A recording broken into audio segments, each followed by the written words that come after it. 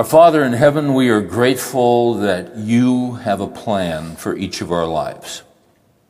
We've got plans. We have written them down at times. We have not only had a plan, we have gotten even more specific at times with certain goals and with certain objectives. Some of those things have been realized. A whole bunch of them, of our plans, have not been realized. And sometimes when we are on a streak of things that we thought were going to happen, not happening, we find ourselves very, very disappointed. But we thank you, our Father, that as men, as Christian men, we are not exempt from disappointment. We are not exempt from hardship. The Christian life is a hard life and it's a difficult life. But we thank you that the Scriptures tell us that the mind of man plans his way, but the Lord directs his steps. We have made plans. Not all of our plans come to fruition. That is not true of you.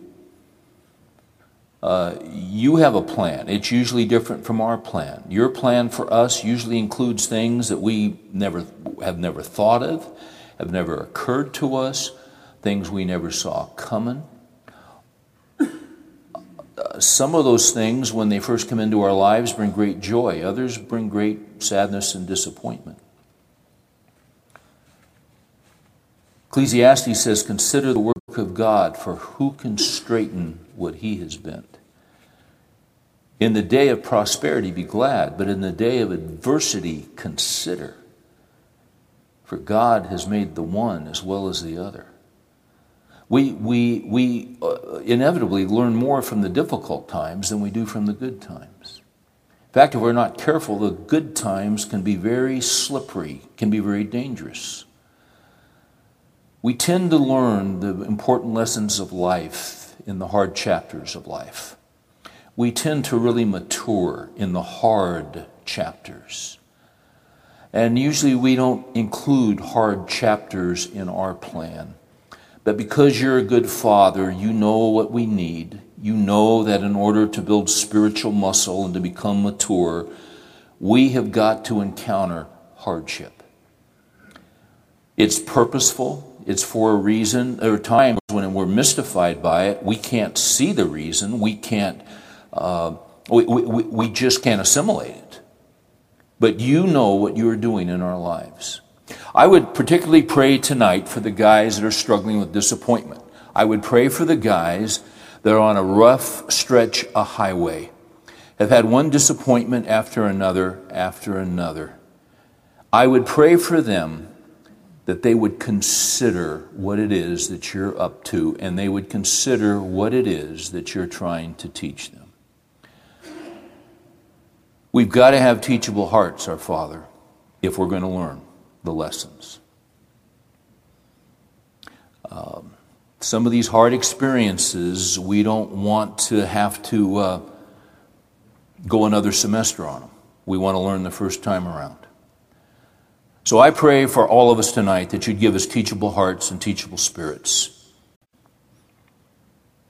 Inevitably, there's somebody watching us. There's someone who is being influenced by us, and a lot of times we don't even know it. Younger man might be someone who's very quiet. They're watching us from a distance, but people are watching. When there's a man who is following you and has a sense of purpose, somebody's watching and somebody is thinking that that's a man I can follow. I pray, Lord, that you would help us to live circumspectly and wisely. And tonight, would you instruct us so that we can be the leaders we were intended to be. Thank you that you indeed are directing every step that we take. And that you are the God who causes all things to work together for good. In your way, in your wonderful way, you're able to do that. to those who love you and are called according to your purpose. You make it right in the end. We thank you for that. In Jesus' name, amen.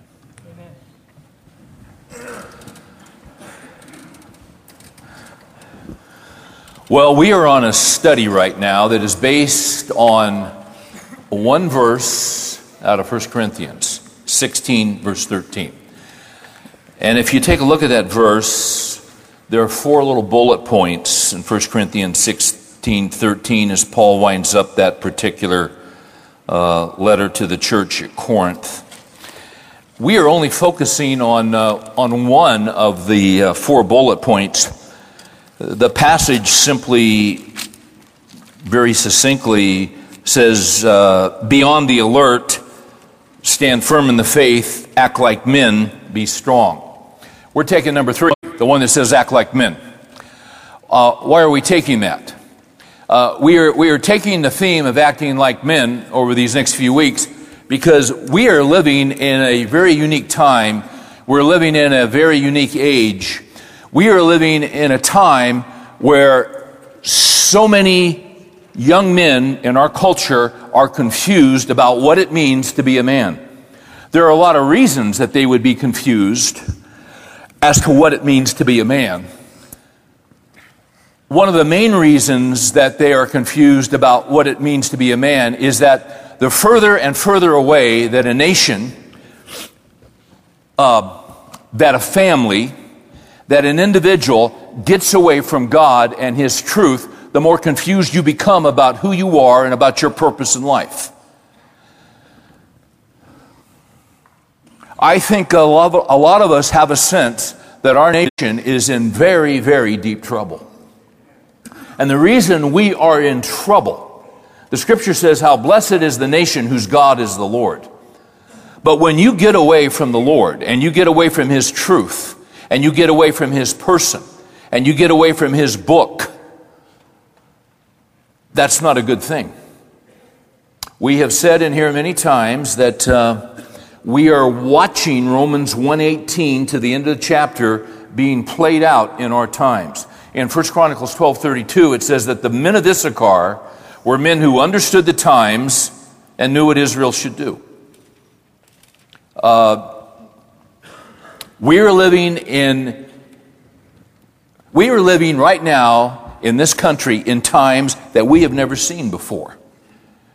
Proverbs 11:9 says, Psalm 11:9 says, if the foundations are destroyed, what can the righteous do?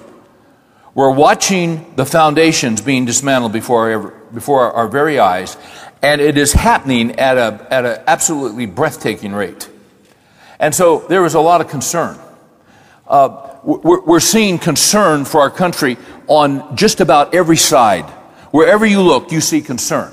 You see concern financially. You see concern in terms of how people are getting along, different racial groups. You see concern for families that are falling apart. You see concern for the law and for the law being ignored and for bribery and all these things which the scriptures speak to. So we shouldn't be surprised that we have a generation, along with all of this, we have a generation of young boys, young men who are coming up that are confused about what it means to be a man. As I said, I think last week, when Paul spoke to the church at Corinth and said, act like men, this was the church at Corinth was in a very godless city. Corinth was a godless city. It was a seacoast town. It was like San Francisco. It was like New Orleans. It's a port city. Port cities are not known. They are rarely members of the Bible Belt. Right? It's anything goes. You got prostitutes. You got all kinds of stuff. You got immorality. Guys are getting blitzed, getting drunk. You got everything going on. It's a seacoast city. Guys are on leave. Guys are in between ships. Anything goes. That's the way Corinth was. The church at Corinth was in bad shape. But as bad as things were, Paul could say to them, he could say, act like men, and they knew what he was talking about. I'm not sure a large segment of our population would know what he means when he says act like men. Notice notice that he says in 1 Corinthians 16:13, he says, act like men. Notice that he doesn't say, act like boys. What we are witnessing is a new generation coming up, and I'll just make this real quick because we've covered this last couple of weeks, and I don't want to prolong the point. We have a lot of young men. It's not all young men, but more than we've ever seen before, who instead of embracing responsibility seem to be running from responsibility. Now, a young man that serves 3 or 4 tours for our country in a foreign land is not running from responsibility, and we thank God for young men like that. But we have a whole host of them that are only looking for the good life. We have a whole bunch of young guys coming up who are attempting to, and here's what we've said, they're attempting to prolong adolescence, they want to prolong the teenage years, and they want to put off manhood. And we have said historically there are 5 markers that take you from being a boy to being a man. There are 5 markers that take you from adolescence to being a man. The first one is you complete your education. Whatever it's going to be. If it's high school, get it done. If you dropped out, go get your GED. Or if it's college, get the sucker done. Not everybody needs to go to college these days. You can learn a trade, you could learn a craft that's honorable, and you can do pretty well financially. Because not a lot of guys are in the trades. You got to figure out who you are. It may not make a lot of sense for you to take out all kinds of student loans and be in debt up to the wazoo, 60, 70, 80 grand, and you're only going to make 40 grand if you go into that field. A lot of things have changed, haven't they? A whole bunch of things have changed. But get your education done. Secondly, young men ought to move out of the house. I mean, if you're 48, it's about time to leave. There's number 3. Get financially independent. Your mom and dad aren't supposed to be carrying you when you're in your 20s. I'm not saying families don't help each other out in crisis or in emergencies. But when you look at all the studies, and I've been looking at a lot of studies, never before have parents financially been helping their children, adult children, as long as what we're seeing today. So, you finish your education, you leave the house, you move out, you become financially independent. Here's number 4. You get married. You get married. You commit. The Christian position is you don't live with a woman. You marry a woman. That's the Christian position. And for you young single guys, you keep your hands off her until you marry her. That's what the Bible says. I know it's not what the culture says. You say, well, I'm a real man. Well, if you're a real man, you ought to be able to control your sexual drive by the power of the Holy Spirit. You know, as Tony Evans says, you just don't go, listen, any dog can sleep around. Dogs can do that. You're not a dog, you're a man. I like how Tony puts things so subtly, don't you? So you get to know her, find out what she's like, spend a lot of time talking. You ought to be looking for a wife, not a girlfriend. And the kind of woman you need is not loose sexually. She's going to be the mother of your kids, or should be. That's the kind of woman you need. So you keep your hands off her until you get married. Okay?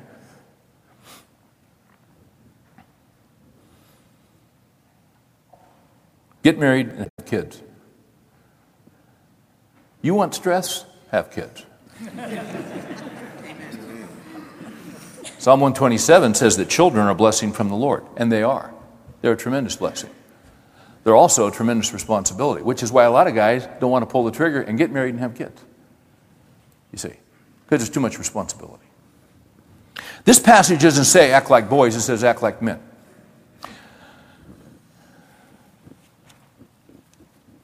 When you're a boy, discipline is important. When you read the scriptures, the scriptures are clear that it is the responsibility of a father to discipline his children.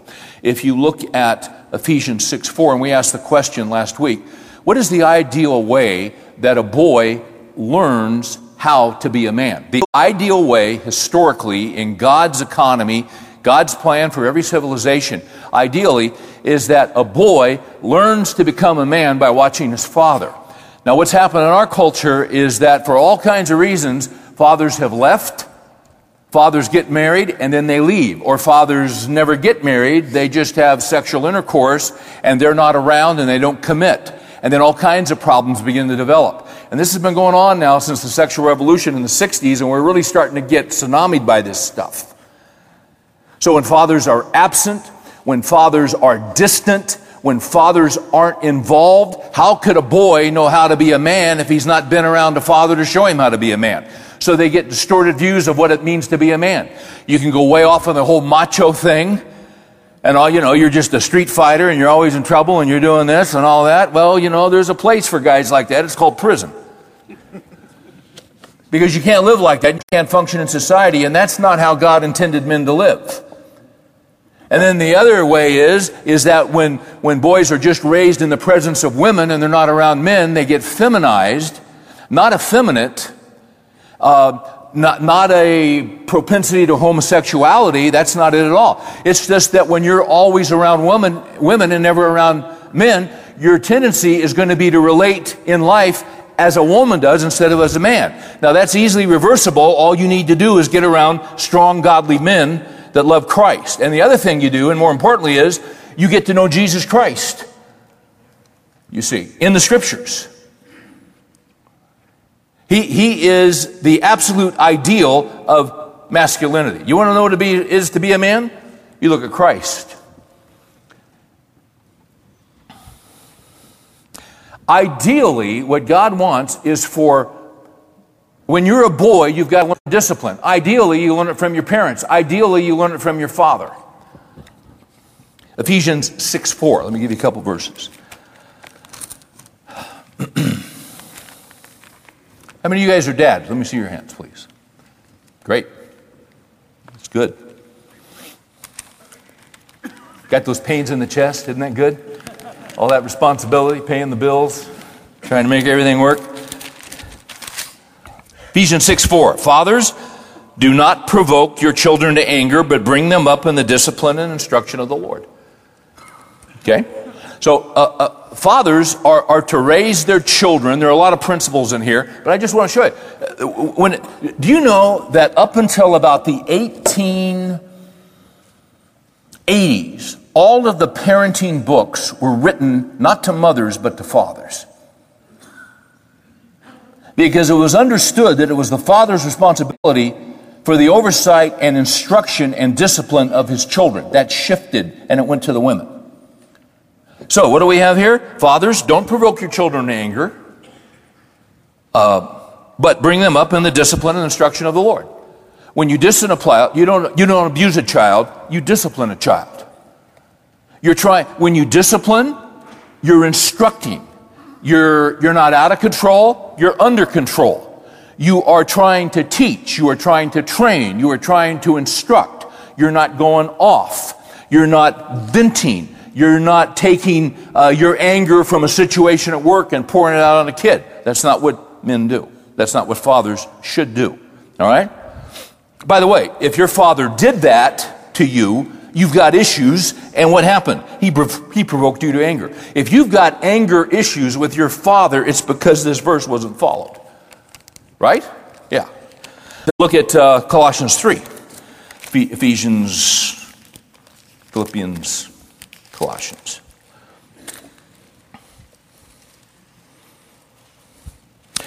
The same principle, same exact principle. And in the context here, both in Ephesians and in Colossians, he's talking about family relationships. I just pulled the one out on fathering. But he has wives, he's got husbands, he's got fathers. Same thing here. In 20, he's talking about children. In 21, he says, fathers, don't exasperate your children so that they won't lose heart. You don't want to write a kid so that they just lose heart. They can never do anything right. That's not a good father. Our Father in heaven doesn't do that to us. It's a fine line. We need the wisdom of God in disciplining our sons and disciplining our daughters. But fathers are to discipline. A key thing in becoming a man is the issue of discipline. Here's the principle. Fathers are to discipline their sons, but a man is to discipline himself. I want to say that one more time. A father is to discipline a son and to train him. Okay? A father is to discipline his son, but a man is to discipline himself. That's how life works. And that's a good marker. You see, we have young guys that are attempting to put off responsibility because they don't want to discipline themselves to be responsible. You got to learn discipline from the time you're born. You're always in process of learning. It is a process from going to immaturity to maturity. So I was in my junior year. It's football season, doing two-a-days. You guys remember two-a-days? You go out in the morning, you get the crud knocked out of you. You go get a hamburger, have a Coke. You go home for a couple hours and you go back at 4 o'clock and you get the crud knocked out of you all over again. It's a wonderful American institution. It's called two-a-days. I remember my junior year, about the third day of two-a-days. I'm coming home from morning practice. The third day, you're so sore, you can hardly move. I had my little VW Bug, 64 Bug. I pull up in the driveway. I am so sore, I can hardly get out. I walk up to the front door. We had 2 steps. As I am going up the steps, my mom opens the door. And she said, "Steve, I'm so glad you're here. I've got some ladies coming over this afternoon. I need you to sweep out the garage." Now, that still doesn't make sense to me. Because I don't think they were going to have coffee in the garage. But that's all right. It made sense to my mom. And I'm sure there's more to it than I got. But I said, "Mom, I got to tell you something. I am so sore. I am so beat up. I can hardly move. I just need about 15 minutes to just stretch out." She said, "No, I need you to do it now." I said, "Mom, I'm not kidding you. I can hardly get up these stairs. I can hardly get out of the car. I just need to go." She said, "I want you to do it now." And I said, "You know, Mom, I'm not doing it now. I'm sorry, but I'm not." Now, I want to tell you a little context. The previous 12 months, I'd grown 9 inches in 12 months. I was looking down on my mom. Before, a year ago, I was looking up to her. Now I'm looking down. And I'm kind of feeling my oats a little bit. And I wasn't disrespectful. I mean, I sort of was, but I said it nicely. I said, "Mom, I'm just not going to do it right now.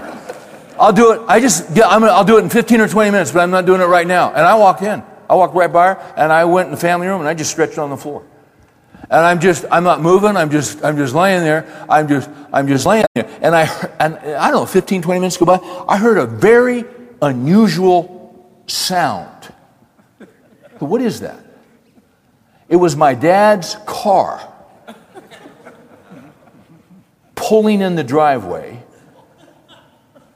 about 1 p.m. I don't remember hearing that before. I immediately jumped to my feet without any pain whatsoever. We weren't Catholic, but I began to make the sign of the cross. I knew I was in trouble. My dad walked in. My dad said, "Have a seat, Steve." I sat down. My dad sat down next to me, and my dad looked at me and he goes, "You know, Steve, I want you to have a happy life." That's what he said. I'm quoting him. He said, "I want you to have a happy life. But if you ever talk to your mother like that again, I'll pull you off that football team so fast it'll make your head spin." And I knew he'd do it. Now, my dad loved football. My dad was all-state in football and basketball. Went to college in a full ride, came out of World War II and was offered a contract to play for the Pittsburgh Steelers in '46, which he turned down, of course, because you can't support a family playing pro ball.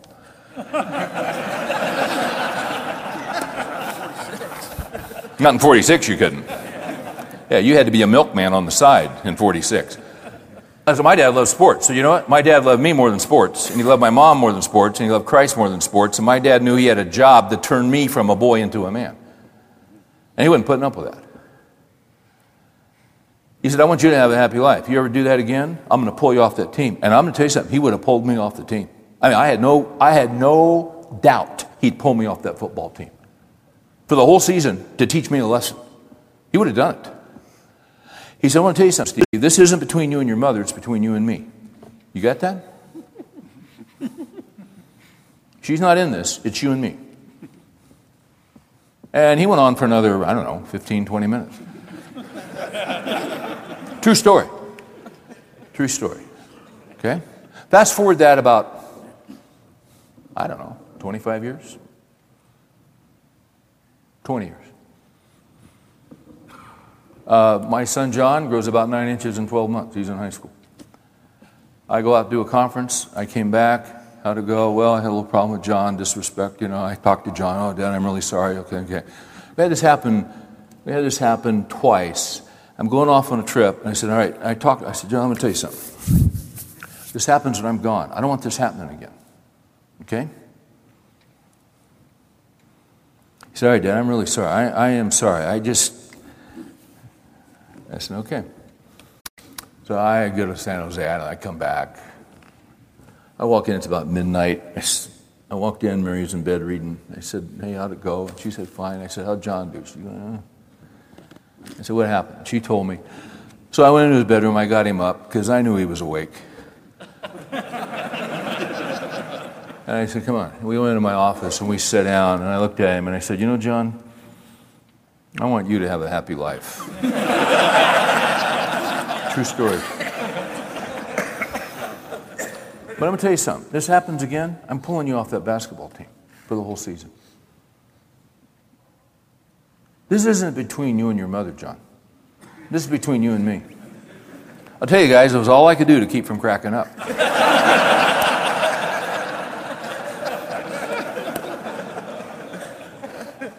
Now, what's funny, in about 20 years, John's going to be sitting down with his boy.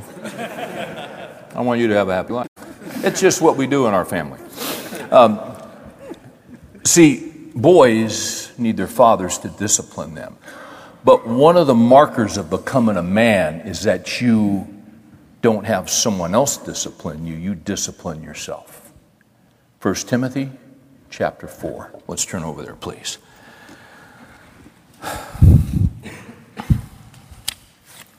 This is what's critical of the young generation. We've got this whole thing coming with a lot of young guys, and they really don't want to assume responsibility. Again, not all of them, thank the Lord for that, but quite a wave of them. The issue in manhood is self-discipline. It's always the issue if you're going to become mature. You must learn to master yourself.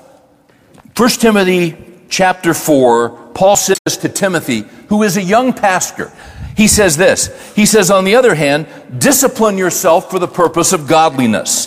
For bodily discipline is only of little profit, but godliness is profitable for all things, since it holds promise. Now watch this. This is really something.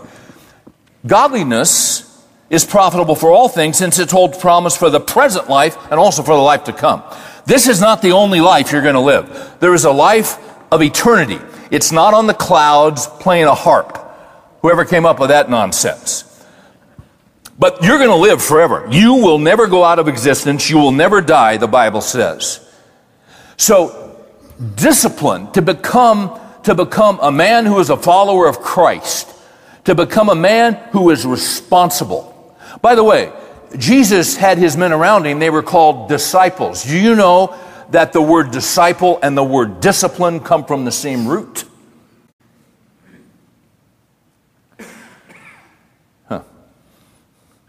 So what does this say? To a young pastor, to a young guy, back in 4:7, discipline yourself for the purpose of godliness. There's a point where a young man has to become self-disciplined. Go down to verse 11. He says to young Timothy, the young pastor, he says, prescribe and teach these things. And then he says this in 12. Let no one look down on your youthfulness.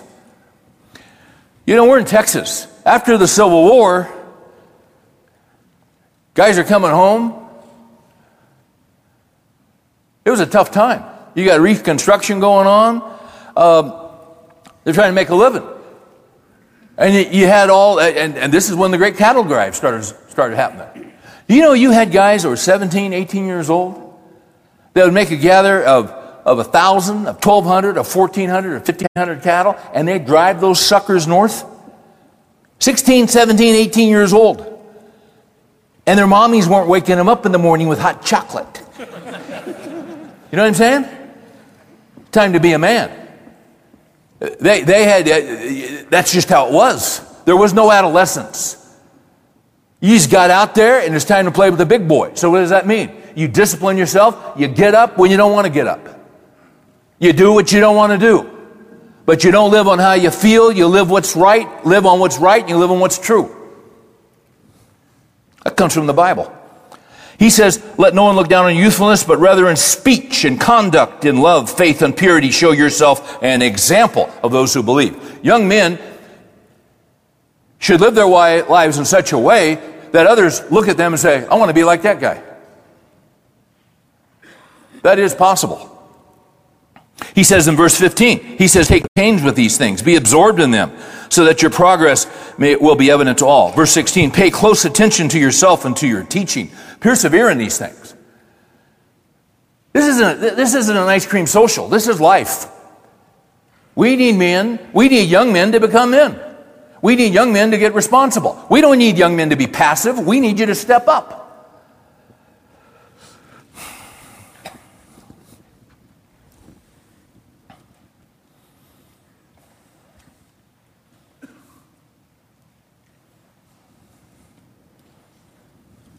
I'm just having a quiet moment here. Because, see, I can see the clock and you can't. Let's go over to 1 Corinthians 9. Once again, it's about discipline. Discipline is critical.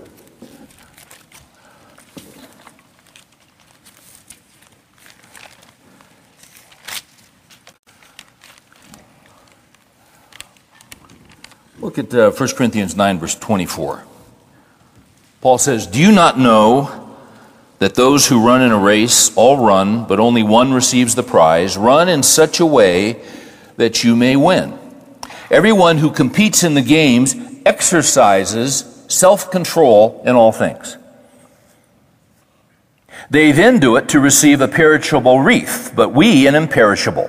Therefore I run in such a way as not without aim. I box in such a way as not beating the air. But I discipline my body, and I make it my slave, so that after I have preached to others, I myself will not be disqualified. The best way to teach somebody leadership is to model leadership. They ought to be able to watch your life and figure it out. That's how it's supposed to work. What does it mean to be a man? The young men who are under your charge, the young men who are under your care, should be able to look at our lives and figure out, oh, that's what it means to be a man. But when men are removed, when men are irresponsible, when men are passive, when men are out flaking around, not being men, not being where they're supposed to be, you got a problem, because then those young guys don't have anybody to look to, and then you find ourselves in a confusion. Well, what does it mean to be a man? 2 Thessalonians. As a kid, I called it Second Minestronians. That's how I remembered it. Just a little tip, a little Bible study tip for you there. 2 Thessalonians chapter 3, verse 6. Now, I'll tell you what. Paul does not mess around. Let me tell you something. You want balanced masculinity? Balanced. You want balanced masculinity. Masculinity that is purposeful. Masculinity that's not out of control. Masculinity that's out of control is not masculinity. It's dangerous. You see? Watch how Paul just comes right. He's just going to throw one fastball after another in these next few verses. And he's going to throw them high and he's going to throw them inside. Watch this. First, where am I? 2 Thessalonians 3? Yeah. 6? Now we command you, brethren, in the name of our Lord Jesus Christ, that you keep away from every brother who leads an unruly life, not according to the tradition which you receive from us. If there's some guy who's living in the wrong way, that's not the guy you want to be with. Okay? Bad company, the Bible says bad company corrupts good morals. My son John was telling me about, he was watching a documentary the other day about a guy that's on death row. Why was he on death row? The guy basically says, I chose wrong friends. And I was in the wrong place at the wrong time with these guys. And yeah, I'd agreed to rob the store, but I was in the back and I didn't know they were going to shoot the cop. And they're all on death row. That was his whole thing. That was his whole thing. I chose the wrong friends. We looked at last week in the book of Proverbs, chapter 1. The first thing a father says to a son in Proverbs is, you be careful about the guys you hang out with. Bad company corrupts good morals. Verse 7.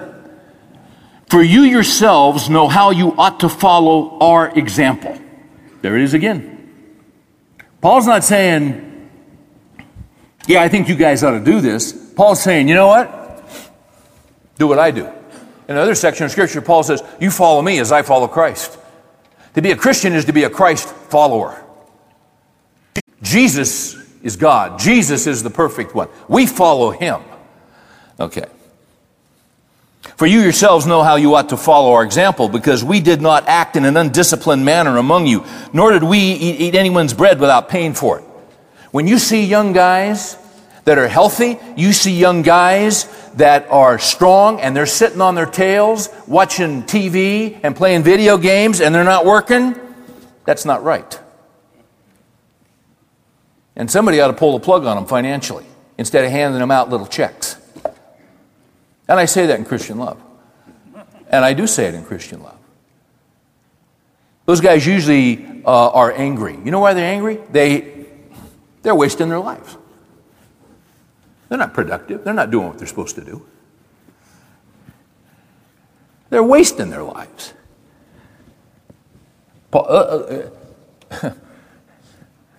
Nor did we eat anyone's bread without paying for it. He's not looking for a handout, is he? But with labor and hardship, watch this. Labor and hardship, we kept working night and day so that we would not be a burden to any of you. That's what men do. Men work, they get the job done because they're responsible. I know this is kind of foreign. I hope I'm not hurting anybody's self-esteem here. I'm sorry. But this is what men do. Sometimes, in order to make it happen, you work a job and you work another job. Sometimes you work 3 jobs. You do what you got to do.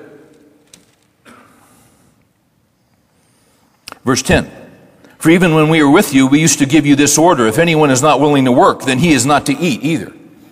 Oh, dear Lord, help us. How harsh. No, it's the way it is. You don't want to work? You're not eating. Try that for a day or two. And then watch the guy pick up a shovel and go to work. You see? Oh, but see, they have to be disciplined.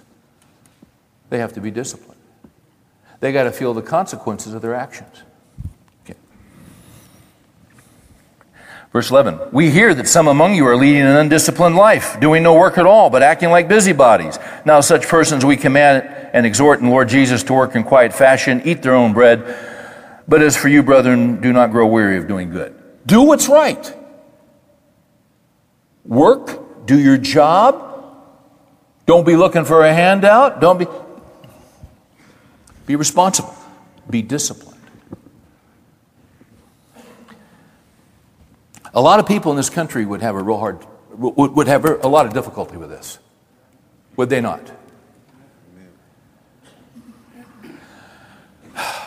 Flip over to, you guys still with me? Are you?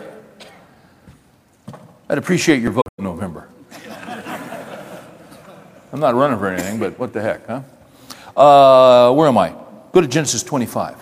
The classic case of a young man who is full of vigor and full of strength, lacking purpose and lacking discipline and living off of his impulses and for immediate gratification, is a guy by the name of Esau. Genesis chapter 25, verse 27. You got Abraham, you got Isaac. Isaac had 2 twin boys. The older boy was Esau, the youngest boy was Jacob. And these brothers, these are interesting guys. They had a little thing going on between them. I'm having trouble here getting to the passage. But in Genesis 25, you guys know about Esau. This is kind of classic. In 25:27, when the boys grew up, Esau became a skillful hunter, a man of the field, but Jacob was a peaceful man. He was a quiet guy living in the tents. Isaac, the dad, loved Esau because he had a taste for game, but Rebekah, the mom, loved Jacob. When Jacob had cooked stew, red beans and rice or something, I don't know what he cooked. Well, get this. When Jacob cooked stew, Esau came in from the field and he was famished. He was starving. Sucker was hungry. Okay? And Esau said to Jacob, "Hey, let me have a swallow of that red stuff there, for I am famished." Therefore his name was called Edom, because he was red hair, hairy guy. 31. Jacob said, now this is interesting. Jacob said, "Sell me your birthright." See, you're the firstborn. You're going to get at least 2/3 of everything that dad has. And let me tell you something, their dad was wealthy. How do you know their dad was wealthy?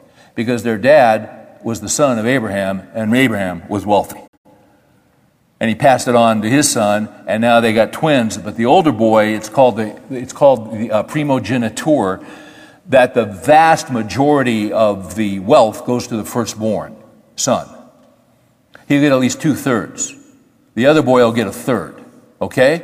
So Esau is in line. He's the firstborn. He's the primogeniture. He's going to get at least 2/3, if not the whole thing. I'm famished. I'm starving. Oh man, what's that stuff you're cooking up there? And the second brother, the younger brother, says, yeah, I'll give you some, but sell me your birthright. Watch this. Esau said, "Behold, I'm about to die. So of what use is the birthright to me?" Jacob said, "Swear to me." So he swore to him, sold his birthright to Jacob. Then Jacob gave Esau bread and lentil stew, and he ate and drank and went on his way, lest Esau despise his birthright. That is stupid. Is it not? He was young. He was impulsive. He didn't think it through. Physically strong, but just concerned about fulfilling his physical appetites. That's why young men need to be channeled and taught masculinity by older men. That's why Paul, and by the way, see, Paul didn't say, don't do that, don't do that, don't do that. Paul said, do what I do. You say, hey, watch me. I don't do that stuff. I'm not telling you to do it, and then I do it. You watch me. See, I don't do that. I don't waste my time with that. Don't you waste your time with it. Am I making sense? The older men are to teach the younger men. And I don't mean to be pedantic and keep milking this cow, but what's this whole purpose? Why are we going through this? Paul says at the end of Corinthians, act like men. We got a crisis. We got generation coming up. They're not sure how to act like men. Okay.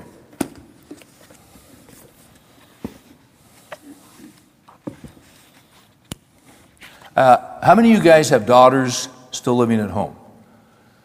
Okay. How many of you guys have granddaughters? If you can remember. You got some granddaughters? Good. Okay. Now, I just found out last week I'm going to have a granddaughter. Yeah. Yeah. That's pretty neat, isn't it? How many grandkids you have, Ron? 2 and 1 on the way in May. All right, good. You got 2 and 1 on the way. Yeah. So I got a little granddaughter coming. Now, I will tell you something about this little granddaughter. I've been praying for her since her mother was born. And I'm not exaggerating. Because when Rachel was born, I figured one day Rachel would be married and have kids. So I thought, well, when I pray for Rachel, why don't I pray for Rachel's kids? So I heard a story one time that James Dobson's great-grandfather prayed for the next 3 generations. So I thought, well, okay, that's great, I'll do it. So I've been praying for this little baby that Rachel's carrying. I've been praying for her for 32 years. Now, that little girl, who's not born yet,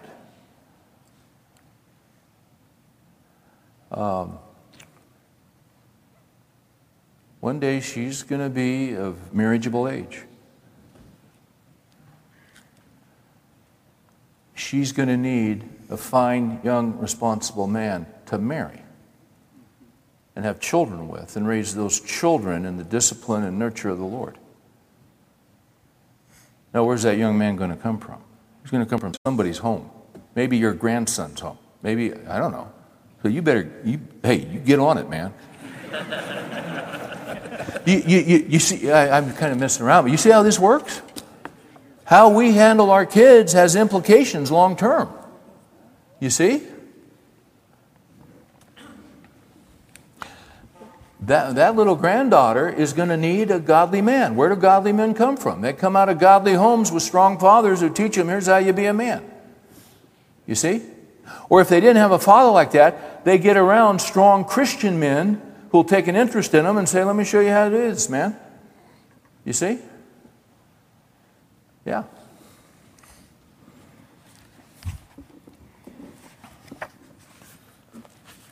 I'm laughing. I'm smiling because the way that Rachel got, I got to be careful what I say. She wouldn't want me saying a lot of stuff, but she doesn't get to see these. How would she know?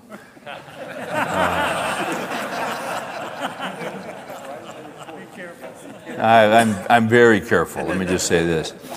But you know what was interesting? The guy she married, her brother John spotted. John spotted him. He came home one day, and he was where they go to church. We were talking one day. He says, "You know, Dad, I've been in this study group for guys, and the guy leading it, I've been watching him. I've been in there 6 months, and I'm watching this guy." I said, "He ought to meet Rachel." I said, "Yeah? Why?" And he started telling me about him. I said, "That's pretty good." I said, "Send him over." No, I didn't say that. Have him fill out an application. I didn't say that. I said, "That's really interesting." Now, what we found out later is that whole time John was thinking about him, he had spotted Rachel, and he was interested in Rachel. And he was kind of just circling the airport. And then right after that, he landed the plane, and then all of a sudden, you know. So this guy suddenly, and she dated other guys, but I could, and suddenly, you know, this is going on for a while, and I'm thinking, I like this guy. And so one day I said, hey, Court, you interested in grabbing breakfast sometime? He goes, "Oh yeah, I'd like that." I said, "Well, let's do it." So we did it. Just getting to know him. And then a little later on, you know. See, here's what I'm saying. In this day and age, if you got a daughter and you're the father or you're a grandfather, you don't want to, let me tell you what you want to do. In an appropriate way, you want to be aware of what's going on and play a role in the process in an appropriate way that honors her. Not weird, not strange, not embarrassing to her, but in a way that is beneficial. Are you guys getting this? You know what I'm talking about? No big deal, no pressure. Hey, you ever eat breakfast? Yeah, let me buy you breakfast, man. Okay, good. What are you going to do? Go study the book of Romans? No, you're just going to eat breakfast. Talk to the guy. You see? Do you do it every week? Well, maybe not. Just see. Just sort it out. But you just ask the Lord to lead and use wisdom. And if this thing is going somewhere, then you want to stay connected. And you can have an influence. You can have a godly influence.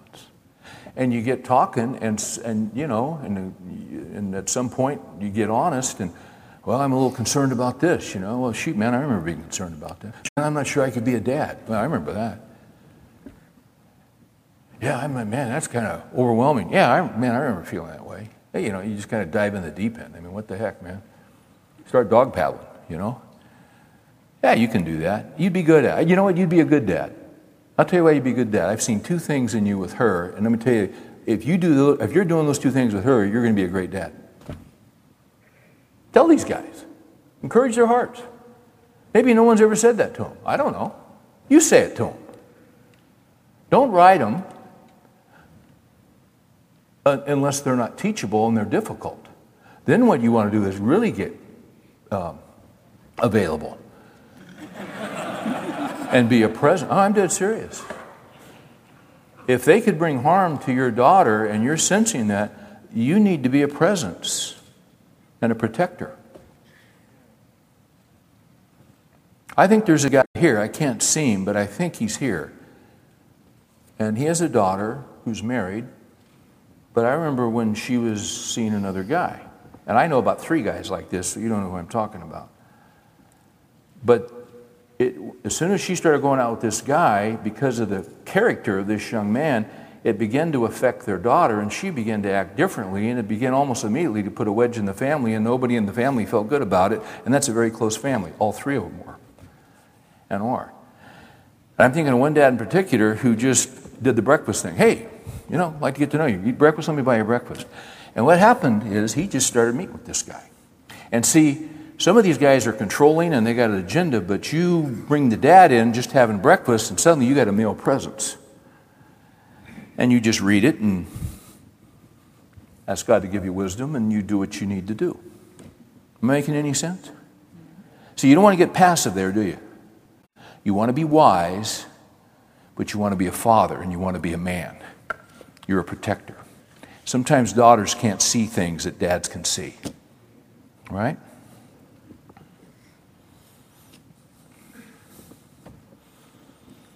What I'm saying is help train your daughter, your granddaughter, in an appropriate way.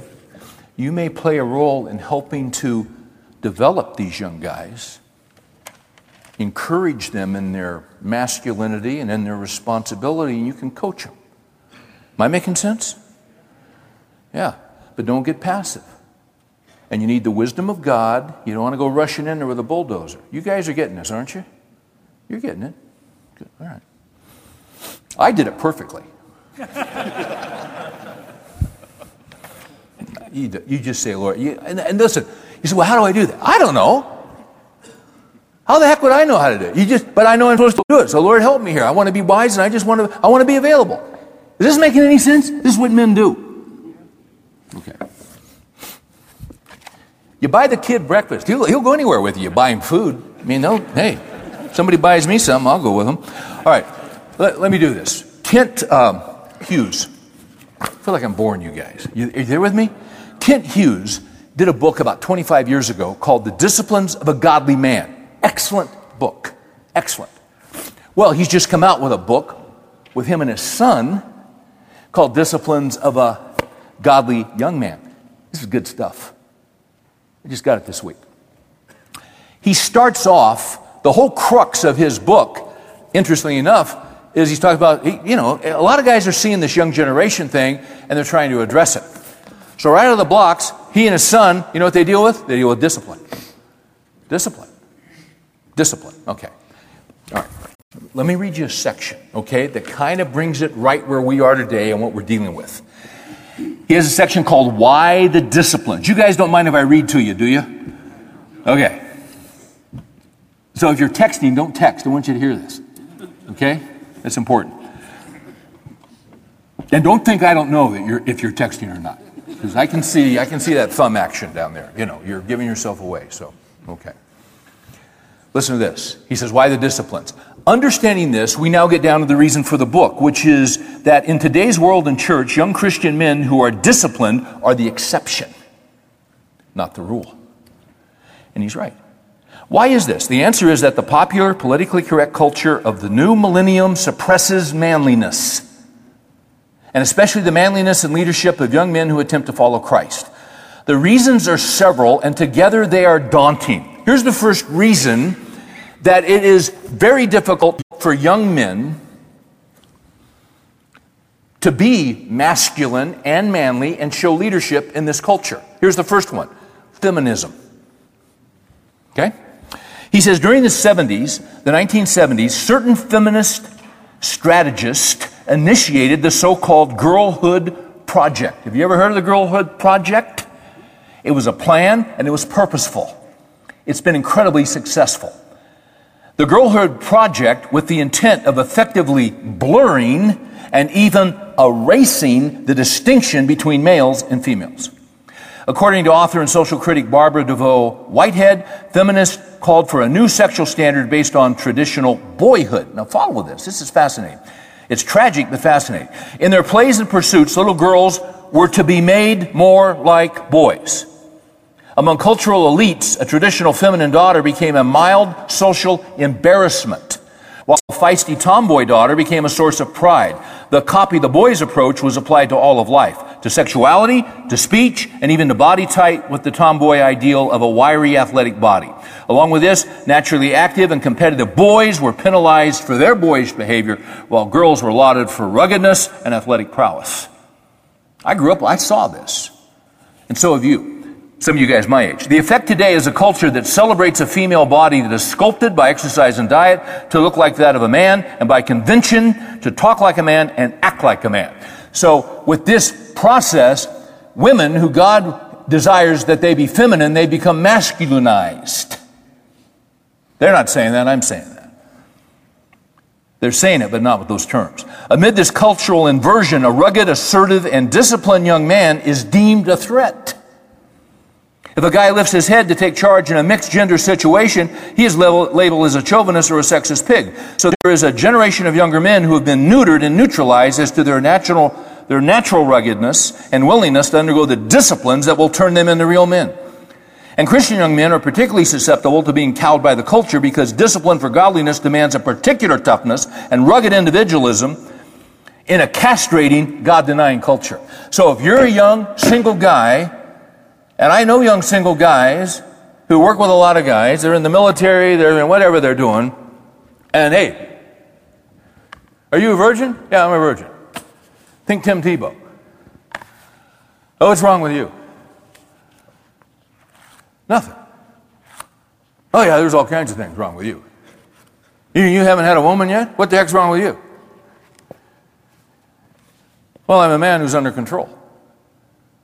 Well, we can't have that.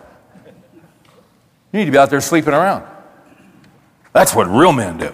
Oh yeah, just go impregnate as many women as you can, because we got abortion, so it doesn't matter. You just go ahead and kill the child. That's where we are. There's another one that has contributed to where we are. Entertainment. The second culprit in the neutralizing of young men is the addiction to entertainment. A face front lit by the glow of a luminous screen is a study in passivity. Fleeting images intermingled with the 1,000 commercials and banner ads of an average week's viewing instill passiveness. There is no time for engagement or reflection, much less action. The viewer becomes a passive, munching, sipping drone. According to Webster's, a drone is a male bee that has no sting and gathers no honey. That is profound. Isn't it? Basically, you got guys that are just voyeurs. They don't do, they watch. They don't contribute, they take. There's a video out, it's called The Demise of Guys. I got the sheet here somewhere. What the heck? I don't know. Anyway, you'll see the guy if you watch it. I pulled two things off it. By the age of 21, boys have spent 10,000 hours playing video games.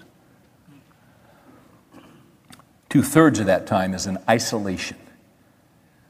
You know what that means? They don't know how to relate to other people. They don't know how to carry on a conversation. They're not socially aware. They're not socially adept. They can't read individuals. They're self-consumed. All right, here's number two. The average boy watches 50 pornography clips a week. That's the average boy. That means some are watching 100.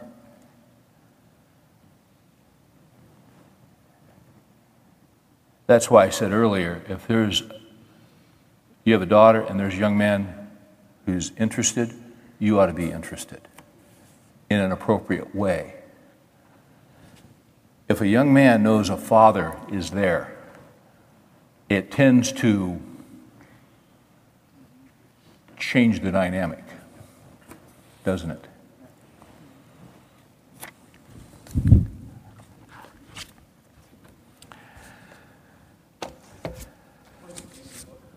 The name of the book? The books that I've written? Oh, yeah, I don't normally give those out. I just mentioned my books. You've not been here before, have you? This is your first time. Yeah, I just push my own stuff, man. That's how I do it here.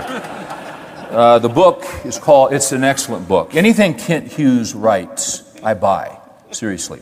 This one is called The Disciplines of a Godly Young Man. And then the first one is Disciplines of a Godly Man. They're both wonderful. I'm about halfway through this one. So guys, once again, here's what I want to say. This is kind of, to think about all this stuff and to ponder it is somewhat overwhelming. It can be somewhat depressing. Once again, if you weren't depressed when you walked in here, allow me to help you tonight. You say, man, this is overwhelming. Yeah, it is, but you know what? One man can make a difference. Can he?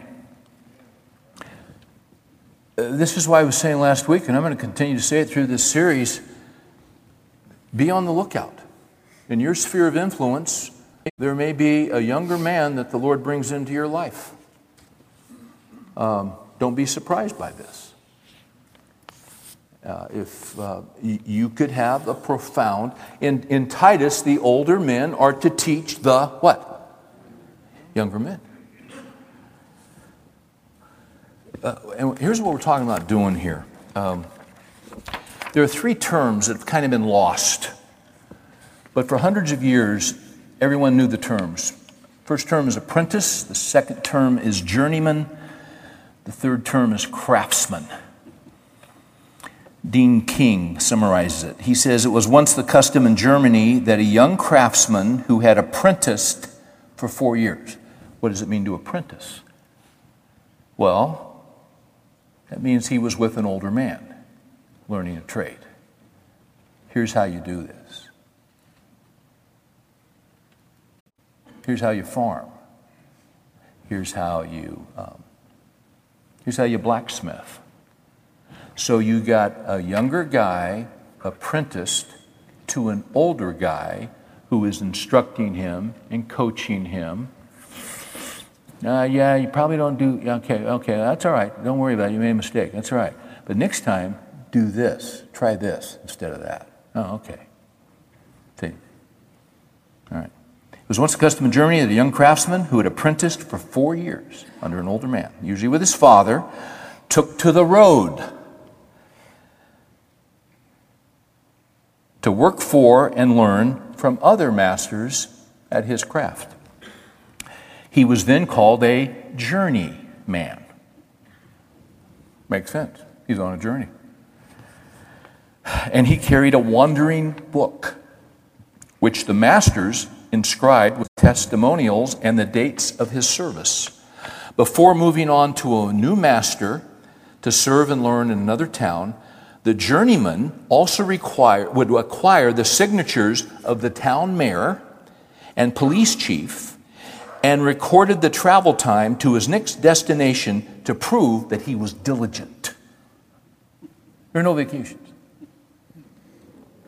No sabbaticals.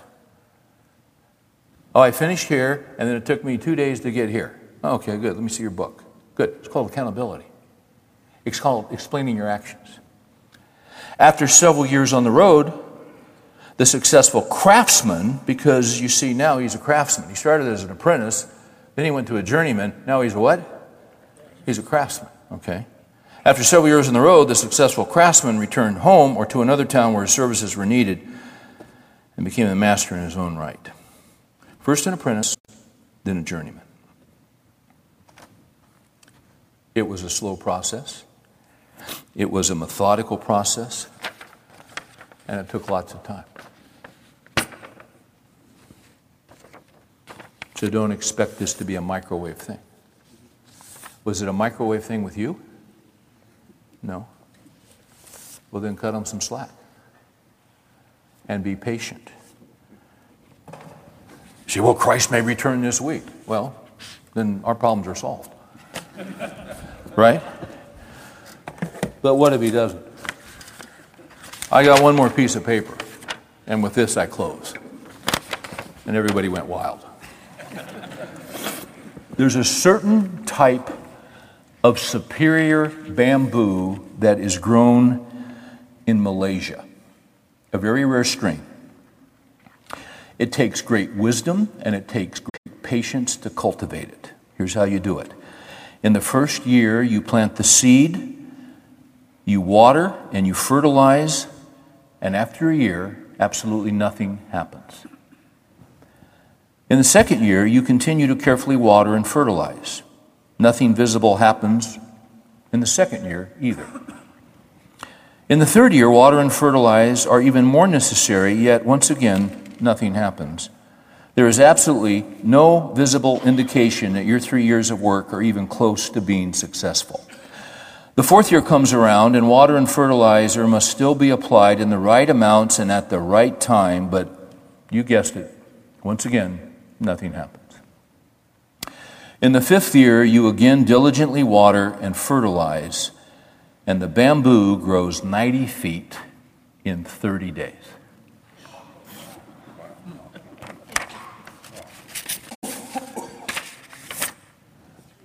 I've seen, that's 3 feet a day. Have you ever seen that happen with a young man?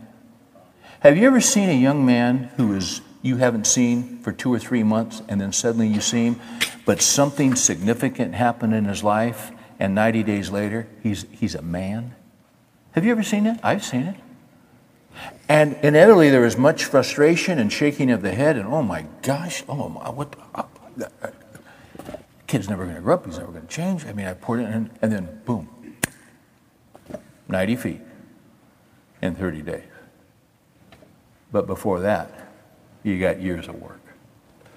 That's kind of what it takes to turn a boy into a man.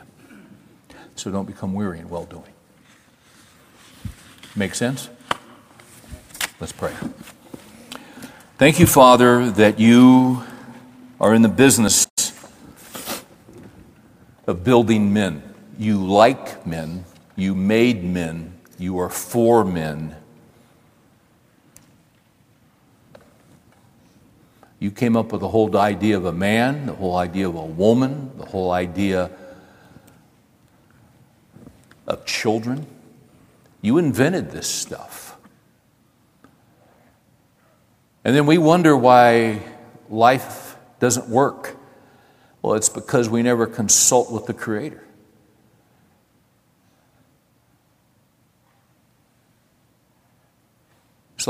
It's like buying a car and never looking at the owner's manual. It makes no sense. So tonight we've looked a little bit at the owner's manual. The truth of the matter is, we need to be connected to you, our Heavenly Father. And the only way we are connected to you is through your Son, Jesus Christ. You can take us right where we are, with all of our sin, with all of our failures, with all of our mistakes, with all of the bad stuff we have done. You already know about it, and Jesus has already died for us and paid the price. That's where it starts. What a great Father you are to forgive our sins as we trust in Jesus alone.